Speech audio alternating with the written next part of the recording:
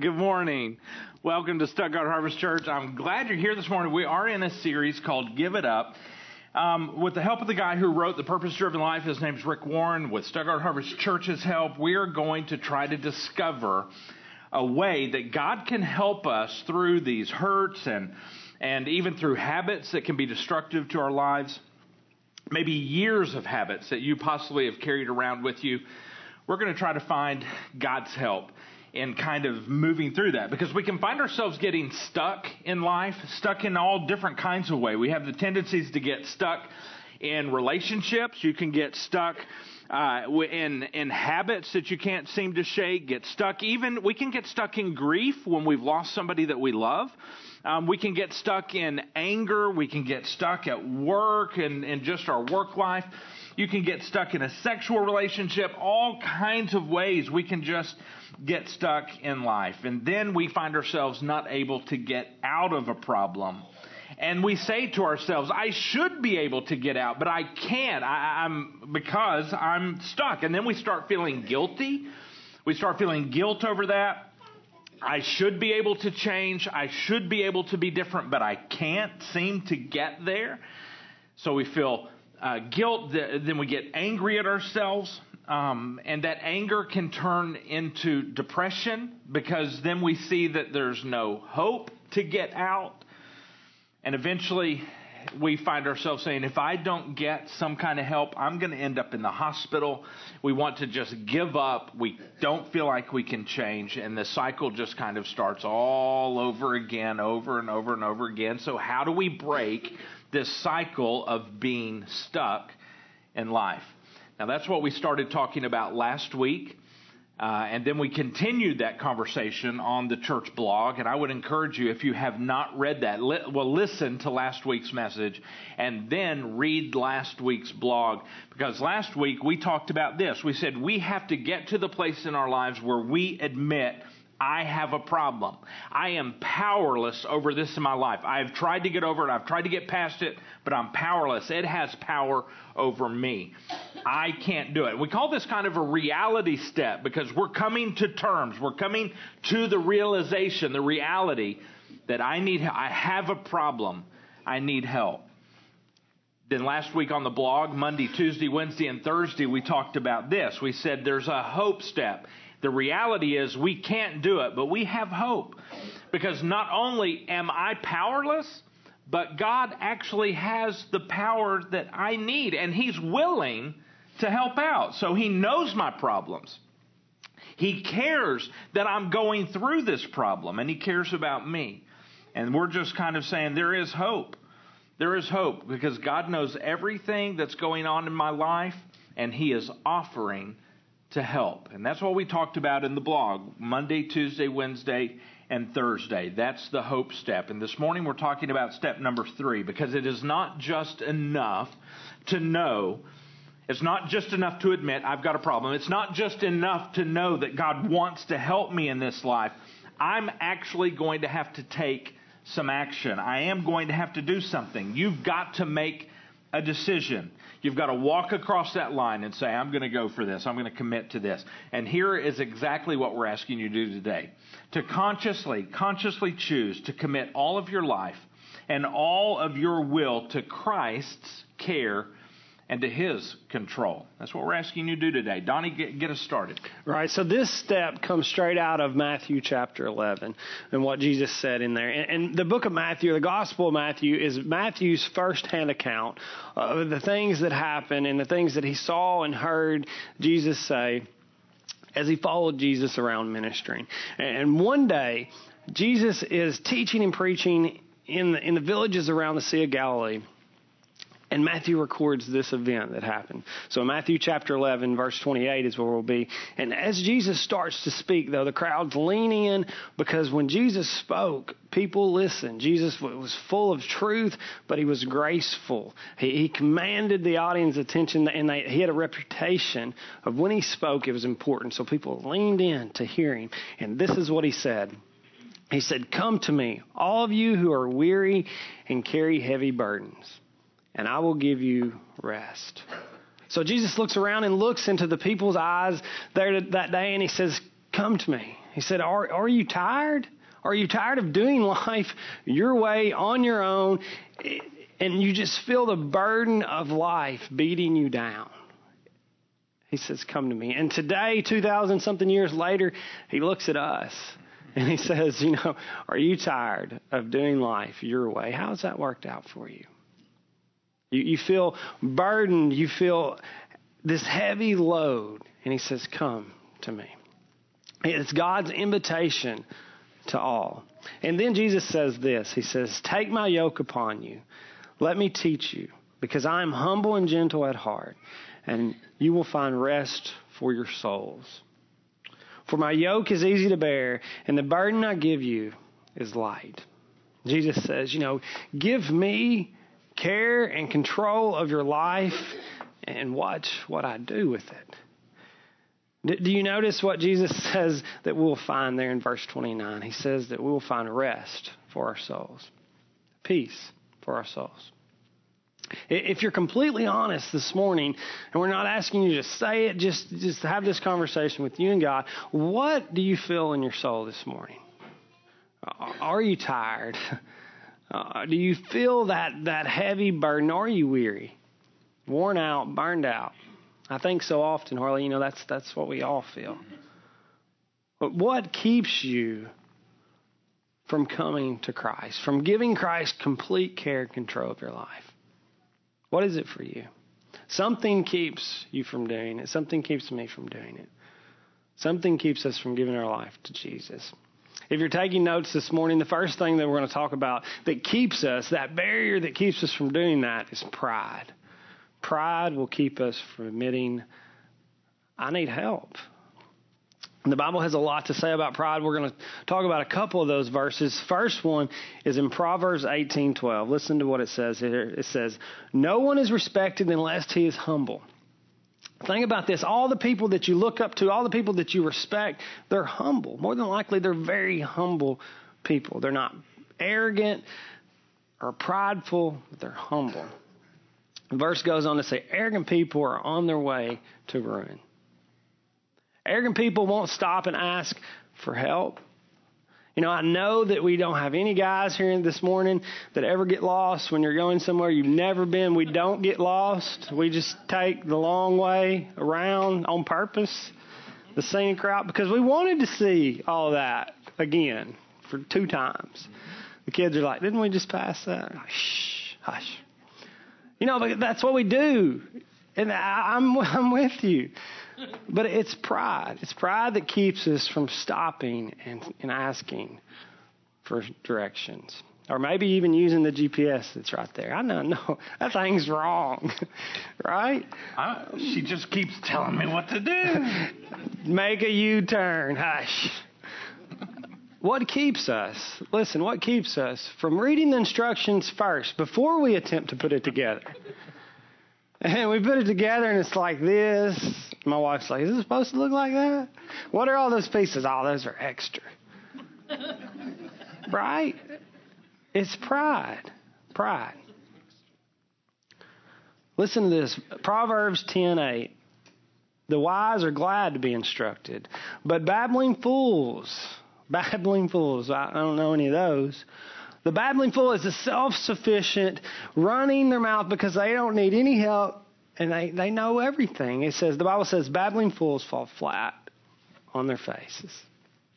Maybe you're not ready this morning to take this step that we're talking about. Maybe you're not ready to say, I give my complete care and control of my life to Christ. Maybe you're not ready for that.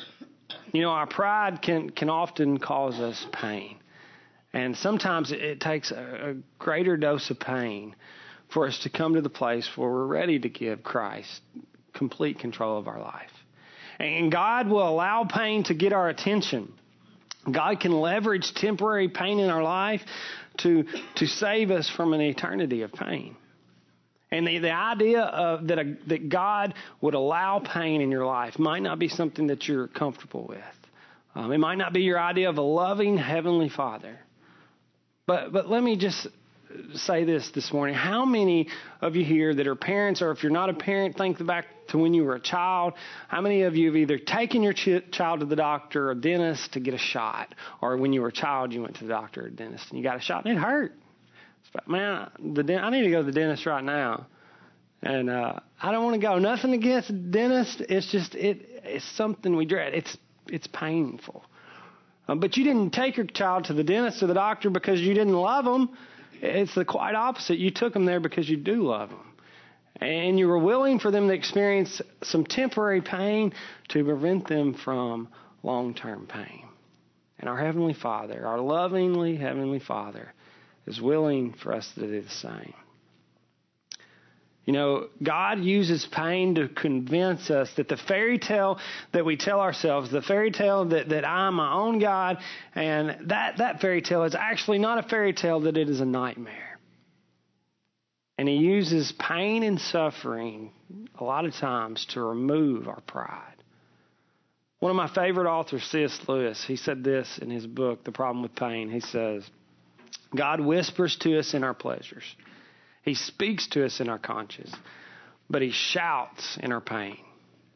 It is His megaphone to rouse a deaf world. And it's so true. God has our attention a lot of times when we're in pain.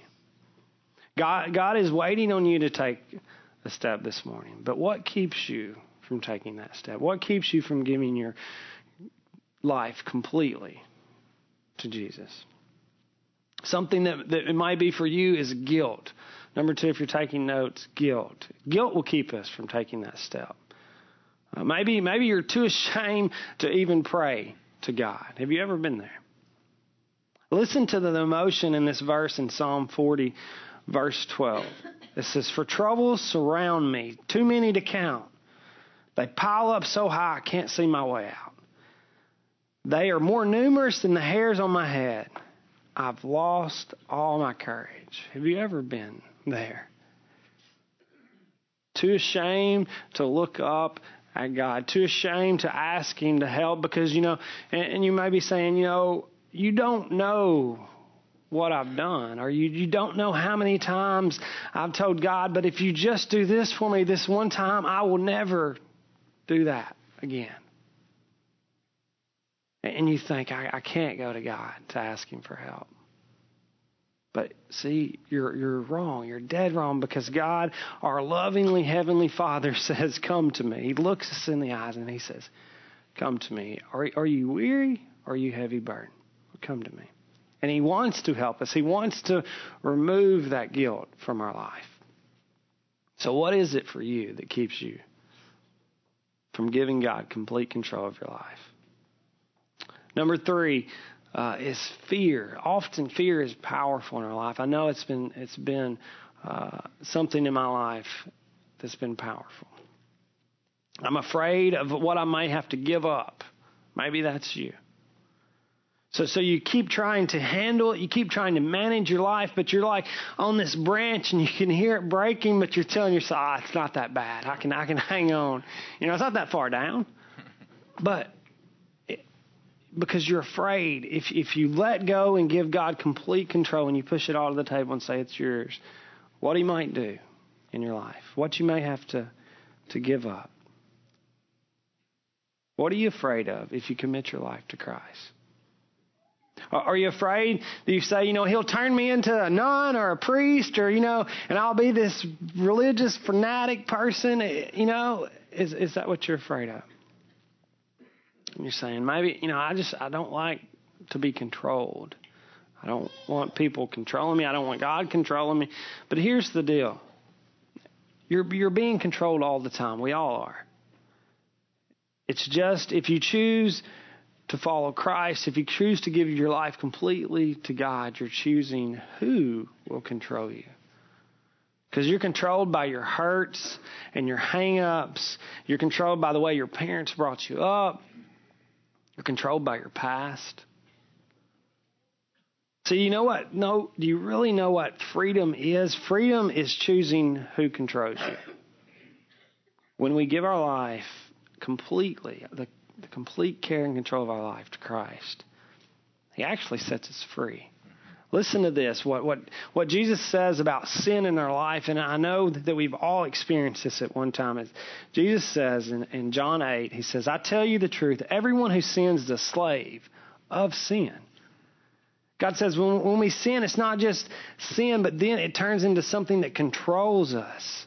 And we actually begin to serve, and that becomes our master, that sin in our life. And in the same chapter, he says, and you will know the truth, and the truth will set you free. And that truth is the truth of the gospel, the truth of Christ, the truth that he wants to set us all free with. Then he says in 8:36, listen, he says, so if the Son sets you free, you are truly free. See, the evil one, our enemy, he wants us to believe that going to God is not freedom, but it is actually captivity. But it actually in turn is the other way when we are enslaved to our sin, and God is the one who sets us free. Real freedom is choosing our master. Listen to Matthew 16, verse 26. When we think about, what is it for you that you're afraid to give up, that God may ask you to give up, maybe a relationship, an ambition, a habit, a lifestyle, a possession. When we think about all that, this verse in Matthew comes to mind. Listen to it. It's very powerful. And what do you benefit if you gain the whole world, but you lose your own soul? Is it worth more than your soul? So think about this. If you do, in fact, have a soul that lives for an eternity somewhere, what is more valuable to you than that?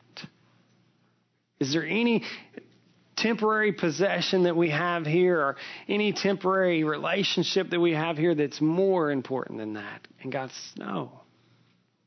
And when you take this step, you're giving up essentially everything. You're pushing it all to the table and saying, okay, God, it's all yours. And he turns those broken pieces of our life around and gives them back to us, and we have new meaning, new significance in a new way, and we have a new purpose.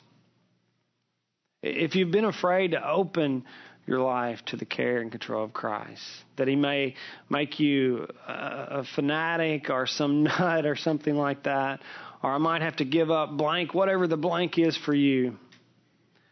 Don't worry so much about the specifics. We can get so bogged down and thinking about the specifics that we never take that step.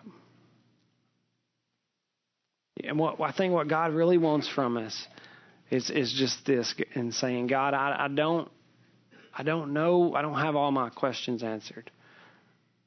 And I don't know what you want me to give up, but I'm just going to push it all to the table, my whole life, and say, it's yours. And kind of give God this blank check and say, you fill it in, you tell me. Because I don't know how it's all going to work out, but I'm just trusting in you. God is waiting for you to take that step, but something keeps you from it. Maybe for you, it's worry. Worry can keep us from Jesus. Worry keeps us from surrendering our life to Christ. Sometimes I think we confuse the decision-making phase with the problem-solving phase, and we think that we have to get all our problems solved first, and we got to get it all figured out. Then we'll make this decision to follow Christ. The funny thing is, though, when you read the Bible, that's not how it works. Every person that Christ said, come follow me, none of them had it together. None of them had it together. Harley, that's not how it works. We don't have to get it all together and then come to Christ. We make that decision first. Yeah. Today is Stuttgart Harvest Church's birthday on February 14th. I lost a month. February 14th, 2010 is when we launched as a church, and it's our birthday. 6 years ago, God kind of just in only the way God could do it, he took a scraggly Harley and hooked him up with some folks who had it all together. Hooked him up with just a handful of people in this area who had a desire to do whatever it would take to reach out to friends and family in this region who were not connected to a church, and to see them connected to God through Jesus, and do whatever it would take to see that happen. And you know who they were thinking about, right? They were thinking about you, because you weren't here then 6 years ago. They were thinking about you. You see, when we decided to start Stuttgart Harvest Church, we didn't have everything together. It was just a handful of people sitting in a living room. We didn't say, okay, God, if you will get us 300 people together, if you'll gather up about 300 folks, and if you will give them a place to meet, give them a building of their own, and just a really great place, then I'll move here and I'll partner with these folks, and together we'll just lead. I'll be one of the pastors at Stuttgart Harvest Church. I'll do that, God, but if you'll take care of all that first for me. That's not how it worked. We just decided to start. We made a decision. We're going to start. And it was after that point that we began doing all the things, going through all the processes, the things, as God led us to do what we do today. And you're here today, not by accident. It was a divine appointment that God set for you and set for me, and we just one at a time, at our own time, said yes to God. And you said yes, many of you. But it's after that moment that we say yes, then that's when all the processes began, and that's when we put things into action. That's kind of what's happening there. If you wait for God to put everything in order in your life, and then you say, then God, then I'll say yes to you, then it's never going to happen, because that's not the way God does it. Vanessa and I just moved, and as part of that decision to move, we had to put in this change of address. This change of address that says, I don't live there anymore. That's not, I'm over here. I'm over here now. I'm not in this house. I'm over here. Change of address. It's so the government can find you and me.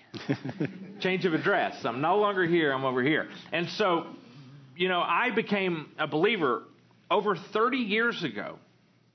Over 30 years ago. But do you realize that decision that I made to become a follower of Jesus, looking at him and saying, God, even as a teenager, looking at God and saying, God, I just believe that you can do better with my life than I can. So I'm going to let you be the boss. I'm going to let you lead my life. And as much as I understand about myself, which was not much, God, I give it to you. As much as I understand about you, you can have it. And I didn't understand much about him either. 30 years ago. And you realize I'm still having to put in change of address notices as things pop up in my life. I'm like, oh, wait, that's the old Harley. I don't live there anymore. I'm over here now. I'm following Jesus. That's the old Harley, but they still pop up in my life, and I still have to say, wait. That's over there. I live here now. But I had to make that decision once, but it's a process through the rest of my life to allow God to change me slowly over the course of the rest of my life. The most important thing that Donnie and I can say to you today is this. Don't miss this. The Christian life, the Christ following life, is a decision followed by a process of Jesus changing you little by little every single day for the rest of your life. And that's what happens when we are in recovery from life. Doesn't matter what the hurt is or the hang up. Doesn't matter. Doesn't matter what the pain is that you're trying to recover from. It's the same. There is a decision first that says, I want help. I want to get out of this. I want to move past this. And then it's a process. And yes, for the rest of your life, a process of Jesus changing you little by little for the rest of your life. And that is all we're asking today. We're not talking about the process today. Today we're talking about the decision That's all we're talking about today is the decision. Rick Warren gives this amazing illustration. He says that in World War II, the Marines, they had this strategy when the enemies would come and take an island. The Marines had a strategy to liberate that island, and here's kind of how it worked. I'll give you a summary of it. They would kind of move to that island with ships, and the Navy would just pelt that island. They would just pelt them with explosives and bombs and just one thing right after the other. And they called that the softening up period. And that would do it, right? And many of you, though, in your life right now, you are in a softening up period as you have faced one thing after another. You face things in your family. You have faced things with your friends. You have faced opposition. You have faced struggles and pain and hurt. One thing right at it seems like after you get out of one thing, here's another one right behind it. And it has been relentless. And no matter how old you are or at what stage in life you are, you still could be in this softening up period. And it's getting you to the place where you're saying, I need help. I need to admit, I need help. I cannot do this on my own. And maybe that's what your heart is beginning to cry, because you have faced one thing after another and you have been softened up and you finally are saying, I need help. Well, here's what continued in the Pacific. So an island would be softened up. And then soon after, the Marines would come to shore.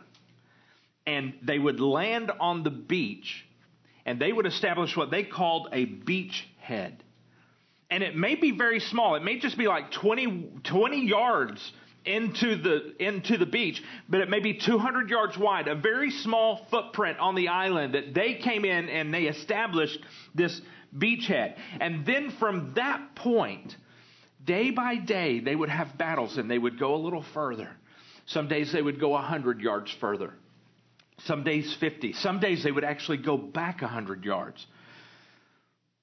But history tells us that as soon as they had a presence on that island, as soon as they had their beachhead, as soon as they were there, history tells us they never lost an island. Once they landed and established their presence, they never lost. And it was just a matter of time. Once they landed, does that mean there was liberation? And does that mean that the island was free? No, it didn't. But once they landed, it meant it was just a matter of time, and that island would be liberated. And this morning, when you make the step that we're talking about, God gets a beachhead in your life.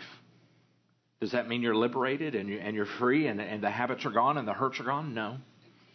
It just means God has established a presence. He's established a presence in your life. You hear the Bible talking about it, about people being born again. You hear some churches using the description of becoming a Christian. You hear us describing it as becoming a Christ follower. And when you do, does that mean everything in your life becomes perfect? Absolutely not. That's not what that means. But it does mean this, that God is in your life. He's establishing a beachhead in your life. And for the rest of your life, here's what's going to happen. He's going to be in the process of setting you free. One battle at a time, little by little over the course of your life. And it is a process for the rest of your life. And God is saying, don't worry about it. I know the outcome. He says, you are mine. But maybe you are worried about the battle. Maybe you are thinking ahead and saying, I'm not sure that I can hold on. If this is what God is asking, that I hold on through the course of my life, I don't know that I can do that. But I want you to know it's not your job to hold on. It's not your job to make that happen. It's not your job. Because God looks at you and He says, guess what? God says to you, I do the keeping. It's not up to you to hold on. God says, I want you to cast all of your anxiety and all of your cares upon me. Why? Because he says, I care for you. And he holds his hand out and he asks you to believe him enough to place your hand in his, and he closes his hand onto yours. When your children were little, you're crossing 22nd Street to run over here to Subway. You're crossing the street, you hold on to their hand and they are squirming and they're trying to wiggle their hand out. They're trying to pull their hand out as best they can, right? Because they don't want to be tethered. They're trying to pull their hand out, but you, Mom, you're not letting go, are you? You've got their hand. Dad, you are holding on. You are not going to let them squirm their hand out of yours. And that's because you're the loving mom and you're the loving dad and your loving heavenly Father, no matter how much you want to let go of his hand after you make that decision. You may say, God, I don't think that I even want to be a believer right now. God, I don't think I want that. He's not going to let go of your hand. And I know that sounds crazy to us. We say you should let go.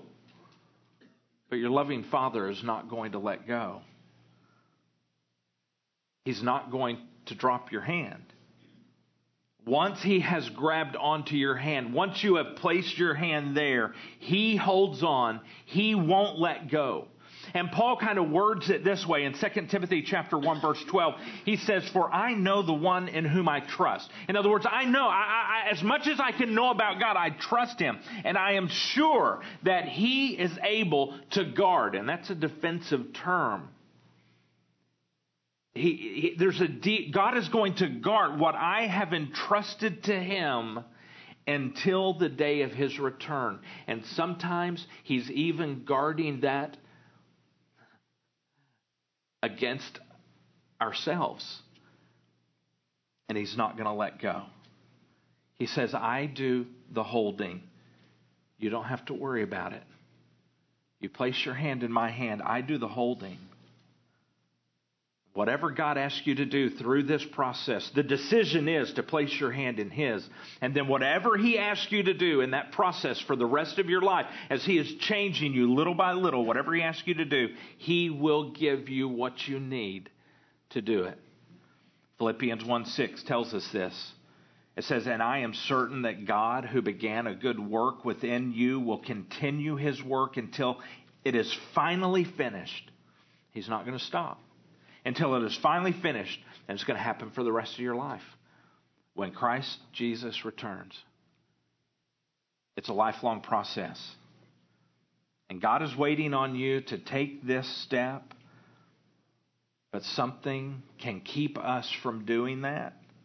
Something can keep us from giving Jesus control of our lives. And here's the last note on that. Doubt. Doubt will keep you from giving Jesus control. You say, I want to believe, but my faith is just so small. I have so many questions. I mean, what is this whole thing about Adam and Eve and being first created? I don't understand that. Where did Adam and Eve's children get their wives? And what did Adam and Eve have a belly button? What about the dinosaurs?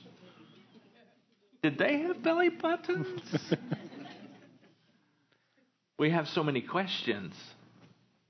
And we say, I need all of these answered and taken care of, and then maybe I'll commit. And Jesus says, no, I don't answer your questions first. There's some questions you won't get answers to this side of heaven. He says, I want you to come to me, not because it's the logical thing to do. I want you to come to me because I'm your Father who cares. Place your hand here. That's what he says.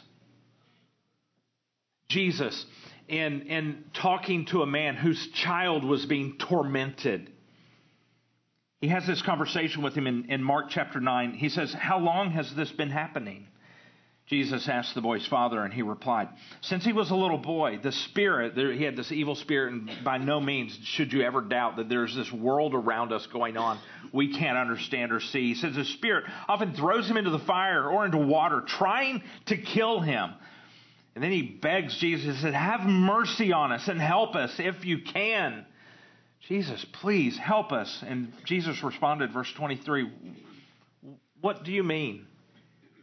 If I can, Jesus asked. And he explains it. He says, anything is possible if a person believes. Then the father cried out, I do believe. As if to say, Jesus, I'm trying to believe. There's a little belief there. I do believe, but help me overcome my unbelief.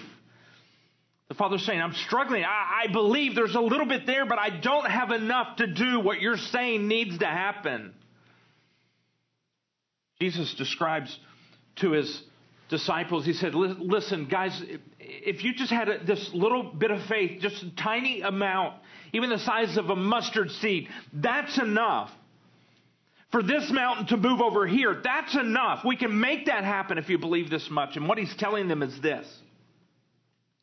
It's not how big your faith is. It's how big is your God. And he says, you bring me just the tiniest amount of belief. Place your hand there, he says. That's all you need. Bring me the tiniest amount. And I'm big enough, God says, to take it from there. So maybe you have doubts. Maybe you have some questions that just aren't answered and you don't understand how science and the Bible comes together. Jesus says, I'll work that out for you. That's not our topic today. He says, will you put your hand in my hand? We can work out the Adam and Eve thing, and we can work out the Jonah and the big fish thing. We can work out the Noah and the ark thing. That's not what's keeping you from believing. What's keeping you from believing? He said, place your hand in my hand. We'll take care of the other stuff. Give me that little amount of belief, and let's take it from there. That little bit of faith. And this morning, here's clearly, simply what we're asking you to do. Because some of you would come to us and say, Harley, listen, I've tried the whole church thing. I've tried it before. You see that I'm back. Yes, I've tried it before, though, and it just didn't work for me. So I'm not sure about the whole church thing. I've tried to give my life to God as you have asked us to do. I've tried it, and it just didn't work for me. So here's my evaluation. It's not a perfect evaluation at all. But here are just some thoughts. Maybe you, as with me, we didn't fully understand. Because I have had, since becoming a believer in Jesus, my toughest days were ahead of me. I have had my lowest lows since I became a follower of Jesus. And maybe you just didn't fully understand what was all involved in giving Jesus your life. Maybe you didn't understand. Maybe you came and you were here, and maybe we encouraged you as we taught, and maybe your heart swelled as we would sing and worship God. Maybe you had an experience here, but as you left, maybe you didn't take the steps. Maybe you were here and encouraged, but you didn't go home and actually take the steps we were talking about taking. That's possible. It's also possible that maybe, as you heard, maybe you treated the steps or following Jesus kind of like a buffet. Kind of like saying, I'll take some of this and I'll do some of this. I'm not going to do that or that. Don't mess with that area, but I'll do this and I'll do this. God says, I don't want a buffet. He says, I want all of you. And so maybe you didn't understand. Here's specifically what we're asking you to do today is this. It's our bottom line. It says, I'm choosing to commit all of my life and my will to Christ, to His care and His control. All of it. I'm choosing. And here's how we're asking you to do that today. We've broken it down into 4 very specific steps, and we're asking you not to treat these 4 steps like a buffet and say, I'll do this one and this one, but not this one. So we're going to take just a moment to explain these 4 steps. Here's the first one. This morning we are literally asking you, if you're taking notes, asking you to say this: I accept God's Son as my Savior. To come to the place this morning, today, where you say, I need to be connected to God through Jesus because I need help. I need Him in my life. The apostles, speaking to some people who were believing, they said this. Here's how it works. They said in Acts 16, believe in the Lord Jesus and you will be saved. What does that mean? It means committing as much as yourself as you're aware of. It means committing that to Christ as much as you understand Him right now at this moment. And you say, but is that good enough? That's good enough. What else are we asking? Right. Number 2 is I accept God's Word as my standard for living. What you're saying by that step is from now on, I've got this manual that I'm going to live my life by. And that manual is the Bible. It's an instruction manual. And everything I do will be evaluated through the lens of the Bible. And that's what Scripture teaches, is that all Scripture is useful for teaching us what is right and what is wrong. And it's used to correct our life in those areas. So number 3 is this. It says, I accept God's will as my strategy. I accept God's will as my strategy, as my goal in life. What that is saying is God's will for my life will be the mark that I will shoot for. When I wake up in the morning, I will ask God, I will say, Lord, I know that you woke me up for a reason, and I know that you have a plan and a purpose for my life, and that is what I'm striving for. And that's what that means. It means that we are going to strive for God's will in our life. Here's the 4th thing. We're asking you, can you say this? I will accept God's power as my strength. You've probably heard this verse before, Philippians 4:13, for I can do everything through Christ who gives me strength. He's saying no longer do you have to rely upon yourself just to make it through, just to get through the day.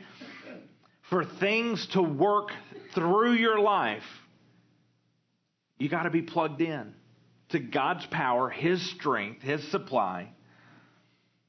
He says, are you tired all the time? Are you weary? Are you worn out? God says, I'll give you the power, my power. I will give it to you to accomplish what we need to accomplish. In the book of Revelation, there's a passage where Jesus is speaking to the church.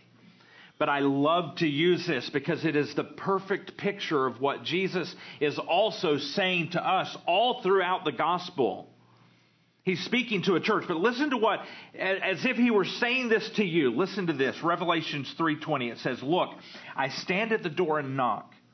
If you hear my voice and open the door, I will come in and we will share a meal together as friends.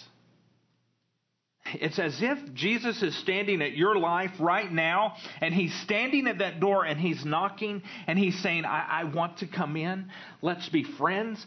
Let's have this relationship. I won't go. Will you open that door? And He's not going to knock the door down. He's waiting on you He could, but He's not. He's given you the free will to choose whether you will or not, whether you will actually open that door of your life and allow Him in, or will you say, go away, no soliciting here, Jesus, be gone. He's waiting on your response. And the key that unlocks that door is your willingness to simply open the door. We're asking you this morning, these 4 things. Just a moment, I'm going to lead you in a prayer. We call it a Me Too prayer.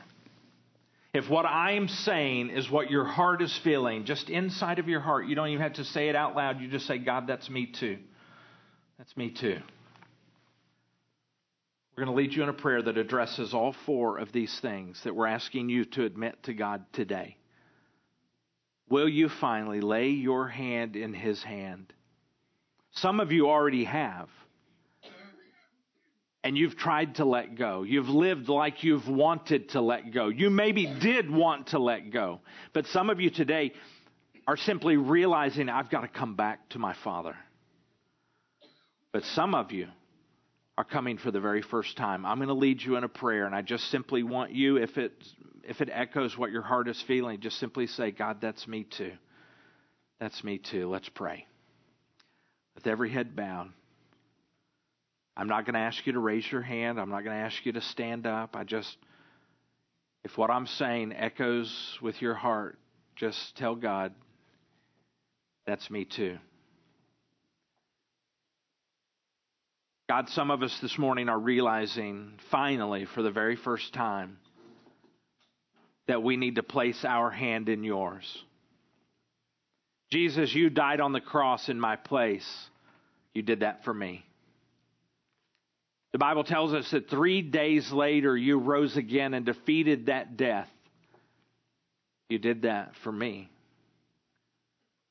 And I'm going to place my hand in yours and ask you, Jesus, will you be the boss of my life? I have lived my life my way on my terms. And I realize that I need to take all of that control that I have had and I need to place it on you. And let you be in control of my life. And I will be your follower. Thank you for dying for me and not giving up. Thank you for knocking on the door of my life. Today I'm answering that door and inviting you to come in. And thank you that you don't rush in and beat me down. But God, you come in as my friend. And God, I am admitting today that you have given us this scripture. We call it the Bible. You've given us these letters and this collection of writing. You've given us this to encourage us and to shape us and to help us. And it's going to be my standard for living. Yes, I'm going to fail. But I'm going to keep coming back to it again and again and again. God, what you desire for me, your plan for my life, your strategy for my life, that's going to become my goal. I'm going to learn to want what you want. If you want it for me, even if I don't understand it, I'm going to learn to say yes. It's your strategy, God. This is now your life. And God, I don't have to come up with the power to make it through. I'm going to rely upon your power and your strength as you give me what I need to face each battle. Right now, God, I'm choosing to commit all of my life and my will. I'm committing that to Christ's care and His control. In the name of Jesus, I pray. Amen. Some of you, for the very first time, decided to pray that prayer with me this morning to say, God, that's me too. On the back of your connection card, as we sing these two songs, then we're done. On the back of your connection card, will you mark and let me know? It's so important that you let us know of this step. Will you just let us know that I am choosing to become a follower of Jesus today? There's a place for you to mark it on the back of that card. Will you mark that box? And please, please, will you do what else it says? It tells you what to pick up at the next step table. Will you please pick that up today? Some of you are coming back. God, your hand is in the hand of God, but you have run from Him. And some of you are saying, God, I'm coming back to you. You have never left me, but I've tried to leave you. He never let go. He still has you, but you're coming back and saying, I need you to take back control. I've tried to seize it back. I need you to have it. If you're making that, if you're kind of coming back to God today, would you just write that in somewhere on the prayer section, the comment section? Let us know how we can pray for you this week. Let's pray. We're going to sing two songs and just let the lyrics of these songs are so powerful. Let them help your heart communicate with God through song. Let's pray, and then we'll do that. God, you told us, what does it benefit us if we gain the whole world but we lose our soul? Is anything worth that? And you answer that by saying, no, nothing. Nothing is worth that.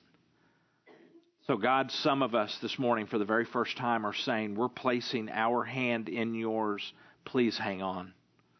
Some of us, God, this morning are coming back to you. But our hearts, God, we have some hope today. We have some hope. Thank you that you have not given up on us. Thank you. In the name of Jesus, we pray. Amen.